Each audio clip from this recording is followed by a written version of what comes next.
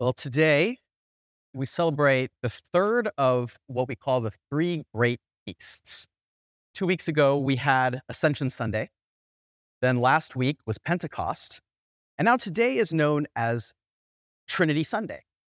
Now, the first two feasts make intuitive sense to me, right? The Ascension and Pentecost are important events in the life of the church. The Ascension, when Jesus was taken up into heaven and ascended to the right hand of the Father, and Pentecost, when the Holy Spirit was poured out on the disciples. But why Trinity Sunday? Why on earth do we have a feast day dedicated to a doctrine? It's not like we have the Feast of the Omniscience or Substitutionary Atonement Sunday. I mean, we don't even see the word Trinity in the Bible, right? And I heard from the guy that wrote the Da Vinci Code that the Trinity wasn't even invented until 300 years after Jesus, right? Jesus didn't even teach about the Trinity, right? Okay, obviously I'm being facetious. But if you're just doing a word search in the Bible on the word Trinity, you're not going to find it. Nor will you find the doctrine summarized as we see it in the 4th century at the Council of Nicaea and the Nicene Creed. You won't see that summary written anywhere in Scripture. Now, in case you're newer to Christianity, I want to give you a summary of the doctrine of the Trinity, just a really brief, condensed one. It's basically the belief that Christians have that God is one God who has existed eternally in three persons. God the Father is God. God the Son is God. God the Holy Spirit is God. But there are not three gods. There's only one God. That's kind of a rough summary. There's a lot more we can say about it, but a rough summary of what the Trinity means. And you're not even going to find that summary in Scripture written out like that. What you do find is a whole lot of Scripture that doesn't make sense if God is not Trinity. The passage we read today in Matthew, the gospel passage, is one of those passages. If you want to follow along, I'm going to be roughly following Matthew 28, 16 to 20. I'll be jumping around to some other passages as well. But this passage is about an event that happened sometime, we're not sure exactly when, between when Jesus first appeared to his disciples in Jerusalem after the resurrection and when he ascended 40 days later. Sometime in there, he met them at a mountain in Galilee. And if your understanding of God isn't Trinitarian, this passage is really confusing. Because first of all, look at verse 17 with me. It said, "And when they saw him, they worshiped him." Okay, these are Jewish men. Christianity wasn't like a religion categorized that way then, right? I mean, these men are devout Jews who believe what God said in the Old Testament, that the Lord your God, the Lord is one. You shall have no other gods before me. And they're worshiping Jesus. And what's more, Jesus isn't stopping them. In fact, he ups the ante. He goes on in verse 18 and he says, "All authority in heaven and on earth have been given to me." Now, in Genesis 1, Adam was given dominion over the earth, but all authority in heaven is given to him? Who has that authority other than God? And then he goes on to say something very strange. He tells them to go and make disciples. That's not strange. Baptizing them in the name of the Father, the Son, and the Holy Spirit. Where did that come from? Why didn't he just say, baptize them in the name of God? Or baptize them in the name of Yahweh? Or baptize them in the name of Jesus, in my name? For that matter, why is it the name, not the names of the Father, and of the Son, and of the Holy Spirit? This is so troubling to some scholars who are convinced that the Trinity is a late invention, are so disturbed by this that they've decided that it's not possible Jesus could have said it. They assume that it was a later addition. The idea is that there was some scribe who was copying out the gospel from an earlier manuscript, and he was like, oh, wait a minute. We baptize people in the name of the Father, the Son, and the Holy Spirit. It doesn't say that here. I'm sure Jesus meant that. I'm going to write it in. It's an interesting theory. There are times where we found later manuscripts that have some changes that are a little bit different. The only problem with that theory is there is no textual evidence for it. Based only on the textual evidence that we have, the manuscripts that we have ever found, every single one has the name of the Father, of the Son, and of the Holy Spirit. So based only on that textual evidence, it would seem that the reason the church baptizes in the name of the Trinity is that Jesus told his disciples to do it. So the Trinity has always been very important to the church. The church has always wrestled with who the Father, the Son, and the Holy Spirit are. It's so important. When you look at the early doctrinal debates of the church as they were figuring out the details of theology, most of them center around the question of the Trinity. But why? Why does the Trinity matter so much? That's the question that I want to dig into today. Now, some of you are going to be disappointed because you're hoping, you're like, Trinity Sunday, we're going to figure out how God can be three and one and dig into the mechanics. And there are people who have done that. People have come up with all kinds of analogies to try to explain them, and they never quite work. There are people who have gone deep into how the Trinity works. There are people who have dug into the beauty of the Trinity. I can recommend some books to you. As I was studying for this, I read a great, helpful book called Delighting in the Trinity by Michael Reeves. Short book, great place to start. But my goal here today is to talk about why the Trinity matters. And I want to talk about 3 reasons that the Trinity matters to normal, everyday Christians like you and like me. First of all, the Trinity matters because it's who God is. Second, the Trinity matters because our salvation is Trinitarian. And third, the Trinity matters because we become like what we worship. So first, the Trinity matters because it's who God is. See, the doctrine of the Trinity isn't just about a characteristic of God. I mentioned omniscience earlier, God being all-knowing, God is all-powerful, God is just. Those are things that we can say about God. The Trinity actually expresses something about the identity of God. As many of you know, my day job is in the IT department at Wheaton College, and it's out in the western suburbs. And one of the side effects of being in higher ed IT is that I pretty regularly get sales calls and emails from people who are trying to get their product into the higher ed space. And I usually ignore them or politely decline unless I'm looking for that kind of solution. But a few weeks ago, I received an email that grabbed my attention because it felt a little bit off. I actually want to read an excerpt from it for you. It said, "Hello, Kevin. I hope this email finds you well. My name is Brenda, and I am the Wheaton College account manager for the name of the product." Brenda goes on to describe the product, what it does, and then here's the part that caught my interest. "We have been working with teams within Wheaton College as well as a number of other universities. We are a Wheaton College approved vendor, and we've been working with Joe Lacasio's team. Perhaps it makes sense to bring your team in as well." Now, this puzzled me because, first of all, I'm pretty familiar with our software environment. I know the products that people are using on campus, and I had never heard of this product. And what's more, she name drops Joe Lacasio like I should know who he is. He wasn't in our directory. I'd never heard of this guy. And in about 15 seconds, I realized what had happened. And I wrote a letter back to Brenda. I said, "Dear Brenda, I believe you have us confused with a different Wheaton College in Massachusetts. All the best, Kevin." She replied the next day that she had indeed sent that email to the wrong Wheaton College. We get this all the time. And apparently the other Wheaton College does too.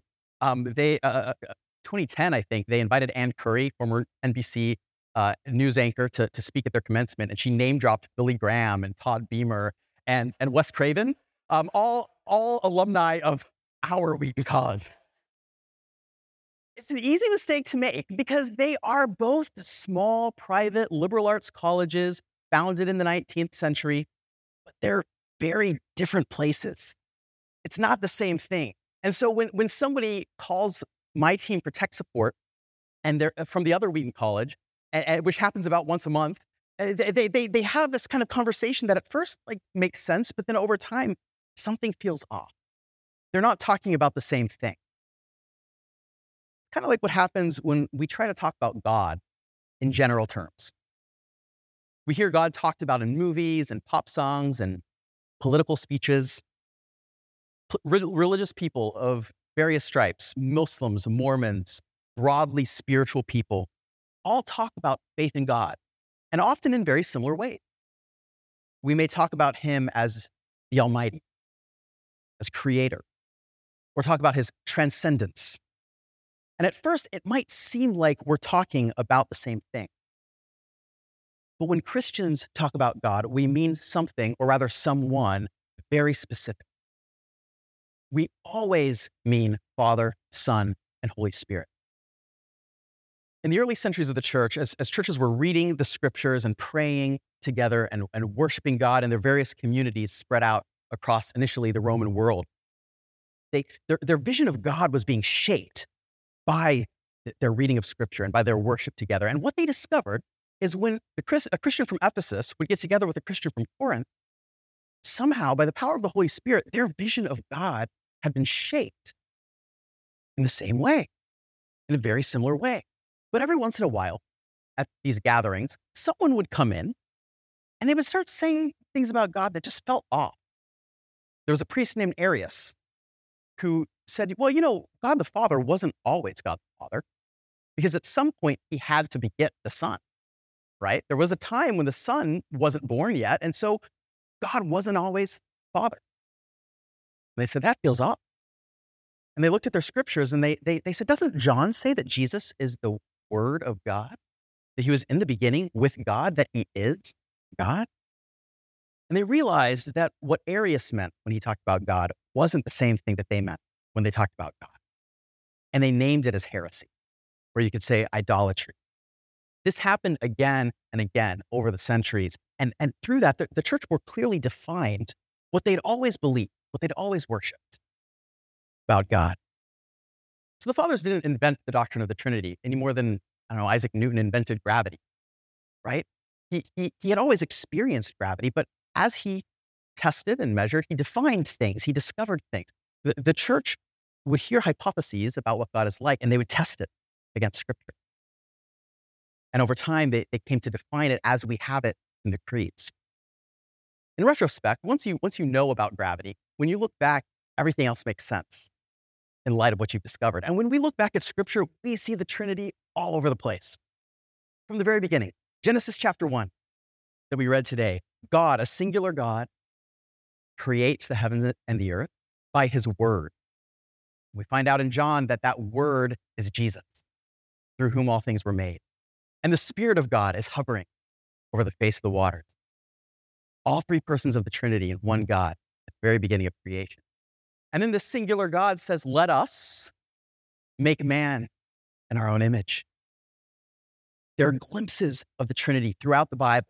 We could go verse by verse, chapter by chapter throughout the Bible. And what we build is this picture of a Father who is the creator and source of all life and love, and of a Son who is the Word of God that reveals the Father to creation, and a Holy Spirit who pours out the Father's life and love, breathes out the Father's life into his sons and daughters. Now, it's true, the Old Testament saints wouldn't have recognized a Trinitarian God. They didn't know they were worshiping a Trinitarian God. They were, but they didn't recognize it. But on this side of Pentecost, now that we have the incarnation and now that we have Pentecost, we're in a position to recognize that God is Trinity. That's why Trinity Sunday happens right after Pentecost. Because we're in a position to recognize the fullness of who God is as he has revealed himself. And that's why it's so important. Because the doctrine of the Trinity helps us to worship God as he has revealed himself, to worship him rightly in a way that honors him. The alternative is idolatry. Usually we think of idolatry as people worshiping other gods, like Baal or Molech, or maybe money or sex. That's what we think of, right, when we think of idolatry. But idolatry can also be when we craft a false vision of God and worship it as the real one. That's actually what happened in the golden calf incident in the wilderness. Aaron created this golden calf, and he doesn't say, this is your new God, Jim Bob. No, he says, this is the God that brought you out of Egypt. Let us have a feast day for Yahweh. a false vision of God that we worship as true can also be idolatry. And what can happen is if our conception of God is a generic divinity that Christians, Muslims, Buddhists, Mormons can all get behind, we actually run the risk of propping up an idol. Now, I'm not saying there's a place for talking about God in general terms to have kind of common ground, to discuss what God is like. I'm saying that's helpful, but we need to keep in our own mind's eye as we are, as Christians, as people who believe in Jesus, that God must be Father, Son, and Holy Spirit. And it matters because it ministers God's identity to us, and it empowers us to worship him as he has revealed himself to be, not as we imagine him to be. So the doctrine of the Trinity matters because it's who God is. But the second reason I want to talk about is the Trinity matters to us because our salvation is Trinitarian. Christians have this, what we call the sacrament of baptism. And we hold it as this outward sign of an inward, invisible, spiritual work of salvation that God accomplishes. So the spiritual significance is we are being rescued from sin and death, and we're being brought into the kingdom of Jesus, adopted into the family of God. That's the package of baptism, right? Now, what do you suppose it means when Jesus says to baptize in the name of Father, the Son, and the Holy Spirit? What does it mean to do something and to do anything in someone's name? Suppose I wanted to buy some real estate somewhere far away, and I know somebody there who I trust. I might ask that person to take care of some legal items for me, to make some decisions, to take certain legal actions in my name. I might give them power of attorney to do something for me. I'm the one taking the action. Ultimately, I'm the one responsible. I'm the one who's doing stuff. And I'm enlisting them to execute that for me. It's a rough analogy, but when Jesus' disciples go out and they start baptizing people in the name of the Father, the Son, and the Holy Spirit, they're acting on behalf of the Father, the Son, and the Holy Spirit. They're executing the water baptism, but the Father, Son, and Spirit are the ones who are actually at work. They are the ones bringing us to new life, causing us to be born again through the work of all three persons of the Trinity. Because our baptism is done in the name of the Trinity. As an aside, Matthew 28 is not the first Trinitarian baptism in Matthew. Remember the first one? In Matthew chapter 3, when Jesus was baptized, what happens? Jesus goes down into the water as our representative. The Holy Spirit comes down and lands on him in the shape of a dove, and the Father speaks sonship over him. Says, "This is my beloved Son, in whom I am well pleased." Jesus' baptism is the model, the prototype for our baptism. He is with us in the water as we identify with him. The Holy Spirit seals this reality upon us, and the Father speaks sonship over us and adopts us into his family. Sometimes as Christians, we have this tendency to think of our salvation in non-Trinitarian ways. We have this tendency to think of God the Father and Jesus the Son as being like at odds with each other in our salvation. We think of Jesus as the one who kind of takes the bullet for us from the wrath of the Father. That's not the picture we see in Scripture. We don't have to go any further than John 3:16, one of the most famous passages in the Bible, to see a Father who loves the world so much that he did something so hard. He gave his only begotten Son, whom he loved, his beloved Son, to restore our broken relationship with him, so that we too could be adopted as sons and daughters. And the Son loved us so much, and he loved the Father so much, that he willingly took on our humanity so that he could be our perfect high priest and atone for our sins so that we could be reconciled to God. And the Spirit is there who seals the promises of our baptism on us and pours God's love into our hearts and breathes God's life into us. The whole Trinity is involved in our salvation. And this is important because salvation is more than just forgiveness of sins. That image I described earlier of Father and Son kind of at odds with each other, that can get us as far as getting our sins forgiven. But that's not enough. That's not what we need. What we need is reconciliation. What we need is to be brought back in fellowship, in full fellowship with the God who made us for himself. And this is possible because of the Trinity.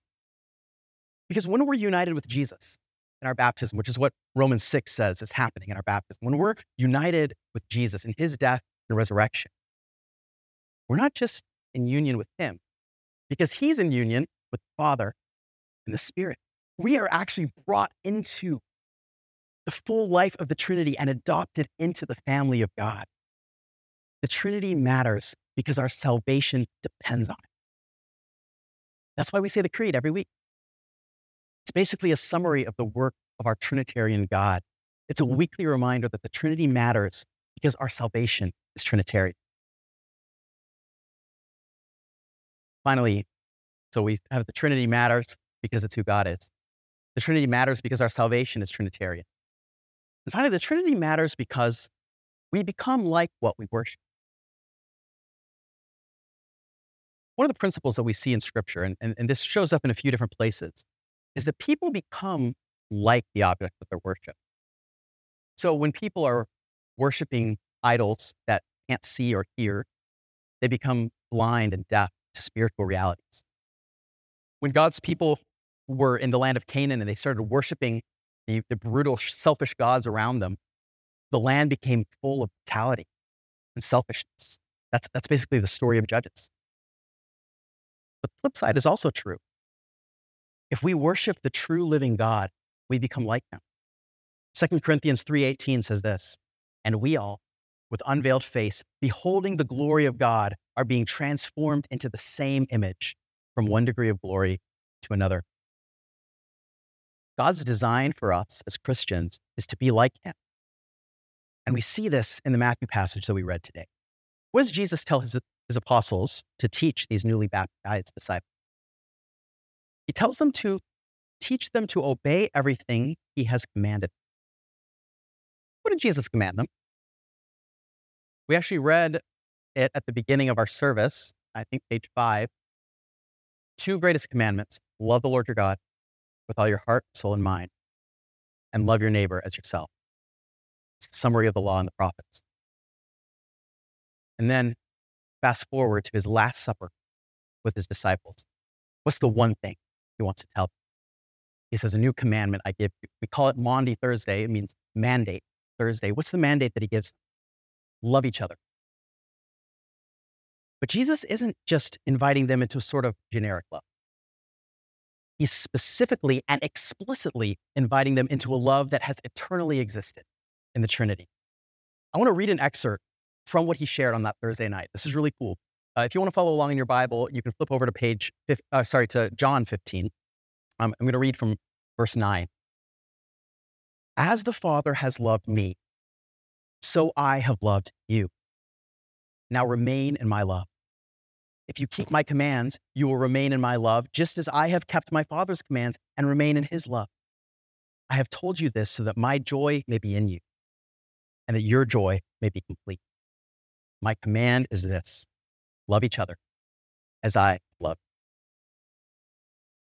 The context of Jesus' command to love us, for us to love others, is the love that has always existed in the Trinity.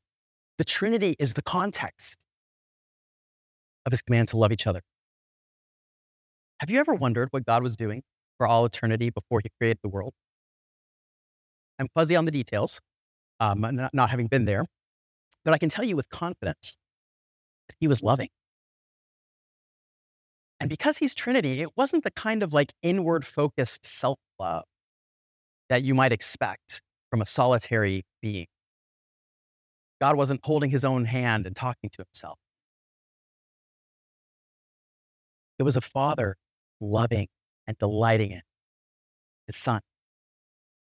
And a son loving and being obedient to his father. And St. Augustine posited that the Spirit was the personification of that love flowing freely between father and son. He gets that from Romans chapter 5, where God pours out his love to us through the Spirit. So God didn't have to create the world because he needed someone to love. He already had that. He already had perfect love in the Trinity. In fact, there was so much love in the Trinity that he wanted it to spread. He wanted to bring more and more people into it so that the love and joy that was in the Trinity could multiply, fill the earth.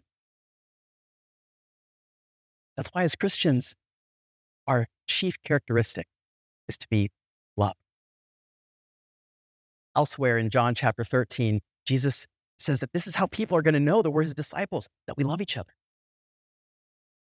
And as we worship this God of love, this God who John tells us is love, we become like what we worship. We do need to clarify what we mean by love. It's another one of those situations where people can use the same word to talk about different things. Christian love doesn't just mean positive feelings about others. It doesn't mean accepting or approving every decision that a person makes. Christian love is inseparable from obedience to God. Did you notice, if you want to flip back to John 15, in John 15:10, how does Jesus respond to the love of the Father?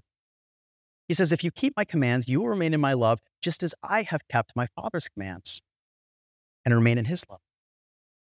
Because if we really believe that God loves us, not just that he has good feelings about us, but that he really loves us with a sacrificial love, and if we really believe that he actually wants what's best for us, then we'll delight in doing what he asks us to do, even if it's not a decision that we would maybe make for ourselves.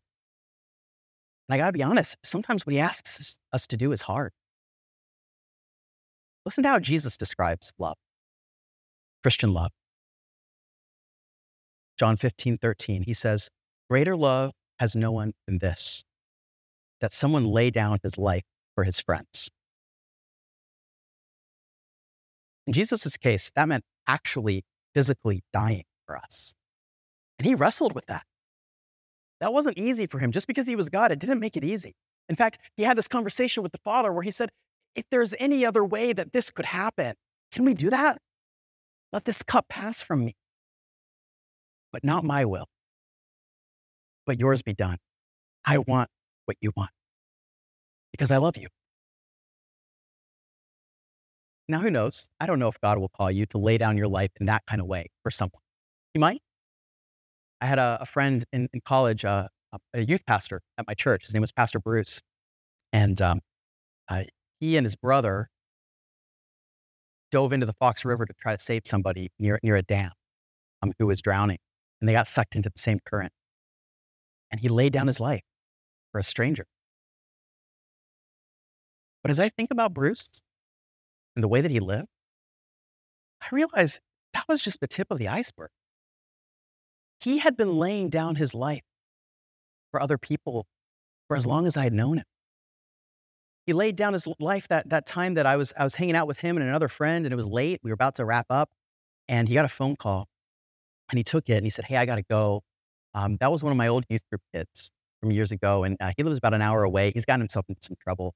I got to go be there for him. And he drove an hour away in the middle of the night for a kid in his youth group from years ago. He laid down his life for that kid. God invites us to lay down our lives for one another in great and small ways. He invites us to lay down our own concerns, to listen to that friend who's in crisis. He invites us to lay down our financial resources for those who are in need or to meet the operational needs of the church. I don't know what time Drew gets here on Sunday mornings. He's always here when I get here to set up sound. But he's here along with the worship team and all the people setting up, laying down their Sunday mornings for us. Some of you are with the kids and Emmanuel Kids, serving children and families, laying down your life, a small part of your life for God's children. I don't even know all the ways that you serve your neighbors and your coworkers and your family and your friends and your classmates. But as Christians, that's what we're called to. We're called to lay down our lives for one another in big ways and small ways. And when we do this, we are participating in a love that has existed since before the creation of the world. But Jesus' plan is not just to have an insular loving community. He told his disciples to go out and bring others into that love so that they could experience the love of the Trinity as well. We are sons and daughters of a God who longs to have his love spread far and wide, that more people might be drawn into it. And one of the most loving things we can do for someone is to tell them about the love of Jesus and the Father and the Spirit for them. And he doesn't send us to do this alone. He gives us his Holy Spirit. And he says through his Holy Spirit that he will be with us always. Now, if you're like me, that doesn't always come naturally. I think sometimes our kids, it can do this more easily than, they don't get all complicated about oh, how are they going to accept it? Like my daughter, when she discovered that there was a neighbor boy who didn't know Jesus, she got really worried and she wanted to talk to him about it. And can we bring him a Bible? And, she realized this is, we need to do this. I care about him. Sometimes we complicate things and I complicate things. This kind of outward facing love doesn't always come naturally, but we have a Father who gives good gifts. And so we can ask him. He loves it when we ask him things in Jesus' name. We can ask him that his love would overflow in us and to others. I want to invite you as we're praying together after the sermon, as you're coming forward to tangibly receive Jesus' love for you in the Eucharist. I want to invite you to ask Jesus for an outpouring of love. To ask the Father for an outpouring of love, that he might maybe even bring to your heart someone who needs the love of a good father. It might be somebody who knows Jesus. It might be somebody who doesn't know Jesus. But I would love for us to be a people who are so full of the love of God, who are so aware of his love for us being poured into our hearts by the Holy Spirit that we can't help but tell people about it and fulfill that great commission that we received in Matthew to go and make disciples. My prayer is that all of us will be filled to overflowing with the love of God, the Father, the Son, and the Holy Spirit. Amen.